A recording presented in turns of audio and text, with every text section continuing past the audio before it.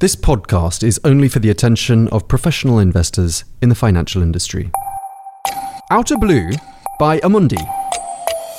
Welcome to Blue Convictions, market analysis and asset allocation views.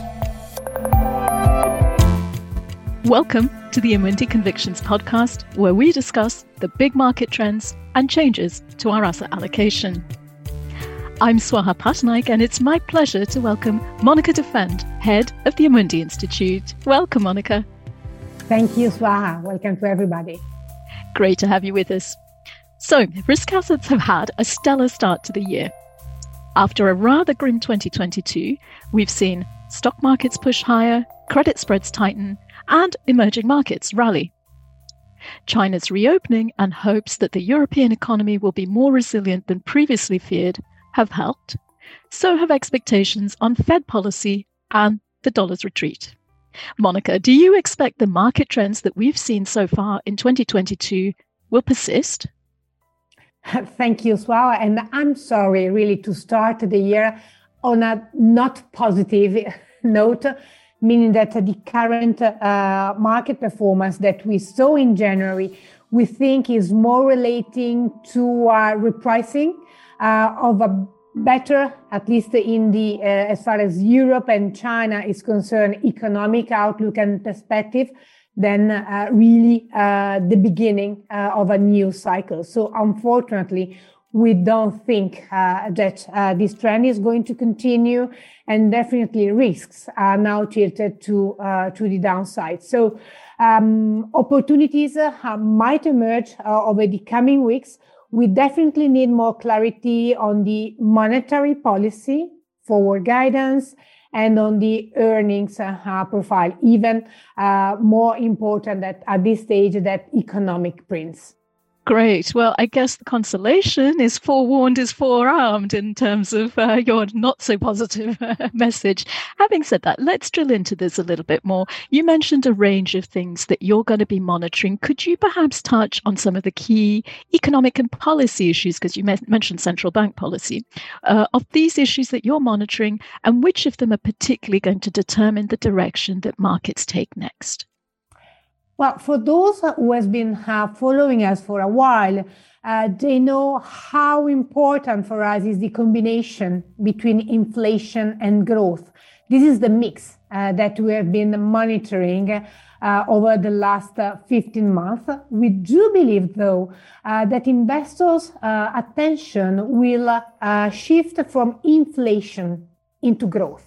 And this really will be the moment where the market dynamics might enter with more clarity a trend, whether this will be upward or downward, we might debate. So inflation, growth and monetary policy, we remain really strongly connected with all this spillover into financial conditions and how this is going to have an impact on risk asset and currency. Amid these macro fundamentals, and we mentioned earlier earnings, rates, forward guidance, and FX and the US dollar in particular are going to be the primary actors, the more important actors moving forward. You've mentioned currencies a few times there. Let me ask you specifically about the dollar, which has a huge spillover impact into the rest of the world and EM in all sorts of ways. What is your call on the greenback going forward? Indeed, on the greenback, this is one of the trends where we have seen a reversal that started to materialize back in October. As you know, we have been strongly believing in a strong US dollar for last year, but this story is not set to stay for this year for the following reason. First, on the monetary policy asynchrony and on the heterogeneity of the economic cycle, we think that the US economic cycle is going to be weaker than last year. And as a consequence, also the Fed that started its hiking cycle well ahead of the others bank will now get into a pause after the next forthcoming 2 meetings, so April, basically. Second, on the one of the reasons why the US dollar was strong was the weakness in the emerging market, namely China. And again, this is going to fade away this year with China reopening. And lastly, on the geopolitical risk, after 1 year into the war, unfortunately, from many aspects, but it seems like markets has started to live with it in the radar. So all these 3 pillars are pointing into another direction for the US dollar. That, for example, if you want to set a target versus the euro, we have a 115, 120 for the year. But this is coming as a good news for the emerging market, for example, where now we think a window of opportunities might open up quite soon. Great. So in light of all that you have been saying just now, how are you adjusting your stance across the asset classes? Well, we are not changing, I'm honest, the big picture, so the more medium-term view. But when it goes to the monthly recalibration, if you want, of the risk, we are even more cautious on the equity side, in particular in Europe, as well as in the credit space. So overall, risk asset, we are more cautious, and we still reiterate, however, the preference for EU investment grade versus US. We are more constructive on China, starting from Chinese equity, and this is on the risk asset space. When it goes to duration, we remain quite agile with the overall a positive bias into the US duration, and still short on the euro. We have been accumulating on oil as an hedge, if you want, versus inflation, but also as an hedge versus geopolitical risk. And on the hedging front, we have been moving a bit. Great. Sorry, were there any other hedges that you wanted to flag, perhaps?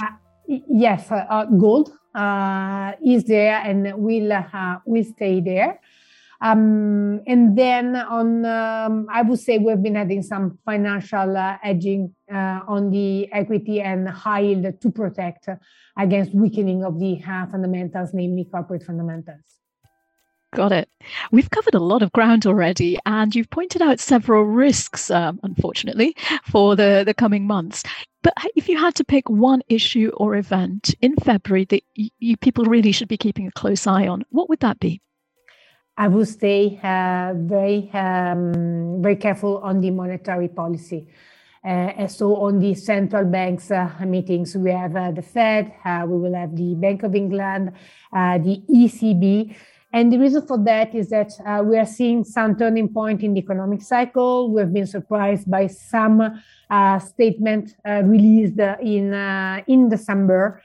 So we will remain watchful on the central banks because it will have an impact, at least on volatility in the short term. But they are likely February, March will likely set the scene for the remainder of the year when it goes into what the central banks have in mind on the economic side, but also in terms of forward guidance.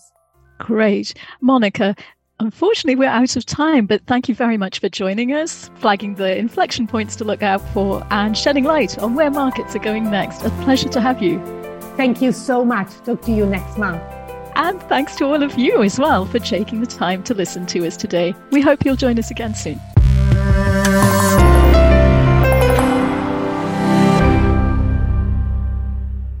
This podcast is only for the attention of professional investors as defined in Directive 2004/39/EC, dated 21st of April 2004, on markets in financial instruments called MiFID, investment services providers, and any other professional of the financial industry.